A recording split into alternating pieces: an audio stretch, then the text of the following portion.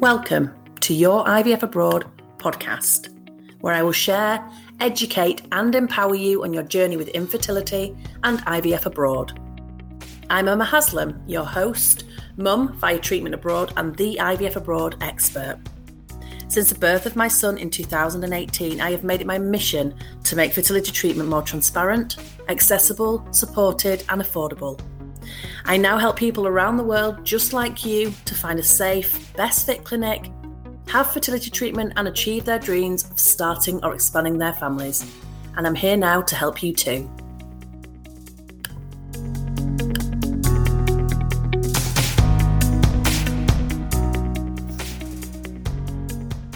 Hello and welcome to this podcast episode. I'm Emma Haslam from Your IVF Abroad, and I'm here today to answer a question that I am frequently asked, and it's a good question, and it's something that you definitely need to know the answer about if you're thinking about going abroad to have fertility treatment like IVF, for example.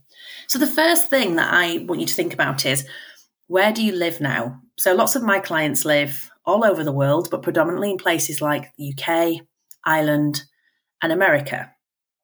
And if you live in one of these countries or another country, it's good to understand the costs of treatment in your home country first. So if you are in the UK, Ireland, or America, then if you're planning to go to Europe for your fertility treatment, then like for like, it is significantly cheaper to have your treatment abroad, even including flights and accommodation. Also, you stand to save more money incrementally if you need to return for further cycles of treatment or further transfers, and then the savings that you make become greater. Now, what the most useful thing for you to probably do is to cost up having the fertility treatment that you want in your home country. Now, be wary when you are looking at the websites of clinics in places like the UK and America, for example. Just make sure, wherever you live, that you understand the absolute total cost of what your treatment could be based on the treatment that you're planning on having. And what I mean by that is, often you'll see on websites things like IVF package, and it'll give you they'll make it look like it's got everything in there. But actually there are things that are missed out. I'll give you an example. Sometimes it will miss out things like ICSI. And abroad, lots of European clinics, ICSI is just included as standard. But quite often I see that clinics don't put ICSI on their price list, but most of the time would use ICSI, and this can cost anything between, let's say, £1,000 and £1,500 if you're here in the UK. So that's a big chunk of money to start with. But then there are other things like looking out for things like the freezing of and storage of things like sperm and embryos included. Are your consultations included? Are your ultrasounds included? Any blood work that you might need doing, is that included? There will be a HEFEA fee if you're here in the UK. And just really going through with a fine-tooth comb, speaking to the clinic and finding out everything. Plus, then you're going to need to spend money on medication. Medication can be anything for fertility treatment from between £500 a cycle to £2,500 a cycle.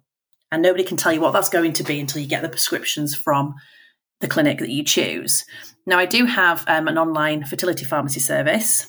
And if you want to get a no obligation quote, then I'll pop the link in the show notes and you can send your prescription through when you get it, and we can give you a cost, because even if you're having fertility treatment in your home country, doesn't mean to say that you can't pay them to do a private prescription and then seek your medication elsewhere, because often clinics make big markups on medications. So it's definitely worth shopping around for that. So I'll drop that in the show notes for you.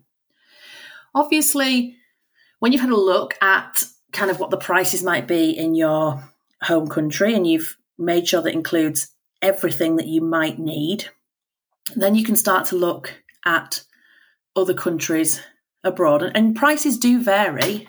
So the savings that you make will vary depending on where you choose to go and have your treatment, essentially. So if you're looking at Eastern Europe, it's going to be cheaper than, for example, if you chose to go to Spain. But like for like, even including flights and accommodation, it should be significantly cheaper. And I've had clients save anything between 50% on their total cost of treatment and a third, and as low as, let's say, between £1,000 and £2,000, again, depending on where they're going. So, this is significant amounts of money we're talking about here, aren't we? There was some research done by the Fertility Network in 2023, where they researched what the average cost of a full cost of or total cost, should I say, of a round of IVF was. And it was something like £13,750, which is obviously a huge amount of money. And that's obviously an average. So there will be some that are more and some that are less. And I see this too when people come through to me who've had treatment in the UK or America privately. I mean, in America, the prices are, let's stick another $5,000, $10,000 on that as an average. So, the savings for people outside of the UK and Ireland, if you're in places like America, are huge. Also, if you're planning on going to have something like egg donation abroad, then those savings are even bigger by going abroad. So it's definitely worth exploring. Don't let the flights and accommodation bit put you off. And of course, you can be savvy. You don't have to stay in a 5-star hotel unless you want to, but, maybe a 3-star is okay. Think about not traveling in school holidays, and maybe you don't travel in peak summertime. All those kind of things will help to bring costs down for you as well. Avoiding any bank holidays in the country that you're thinking about going to, any main big events, and being a little bit flexible perhaps about when you go for your treatment will also help to keep those costs down. And in reality, the first time you go, if you're going to go and have egg collection and a transfer, for example, you might be needed for 10 to 12 days. But if that wasn't successful and you had embryos in the freezer, or you were successful and you wanted to return for trying for a sibling round, then you would only be needed to go for a couple of days after that. So you don't have to go for as long each time. So, of course, your accommodation costs would come down, as would your medication costs. So have a look into it. But I personally saved thousands of pounds by going abroad. I saved my clients thousands of pounds by going abroad. And it really can be the difference between getting to the end result and not.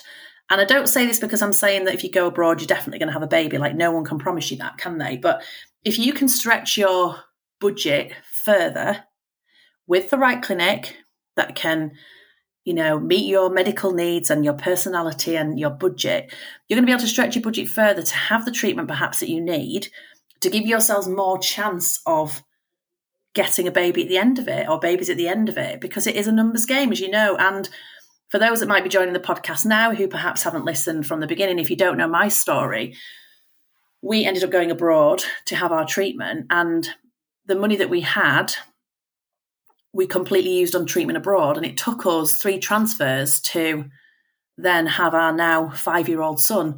If we'd have spent that money in the UK, there would be no baby. There would be, no little boy in our lives, because the money would have gone, and we'd moved back in with parents. We were, we were saving up. We were very lucky to be able to do that, but you can't do that forever. And there was no more money. So when that money was gone, it was gone. So we were one of the lucky ones. But also, by kind of taking that leap of faith and spending the money somewhere where our money went further, meant that we had more goes, and the more goes was something that we definitely needed. And we were lucky and we got there in the end. So, I don't want you to write it off as something that isn't going to be cheaper once you factor everything in. So I hope that this has been helpful. If you are enjoying the podcast and you found it helpful, I'd be so grateful if you just take a second to give me a review, please. It really would mean the world, and it just helps me to push this podcast out to more people. And as I said, I will drop the link to the online pharmacy service in the show notes as well, so that you can, when it comes to it, if you want to, get a no obligation quote, and let's see if we can save you some money on your medication too. Take care. Thank you for listening to Your IVF Abroad podcast with me, Emma Haslam. If you're interested in finding out if IVF Abroad could be right for you, then download my free checklist at yourivfabroad.co.uk/who is IVF Abroad for.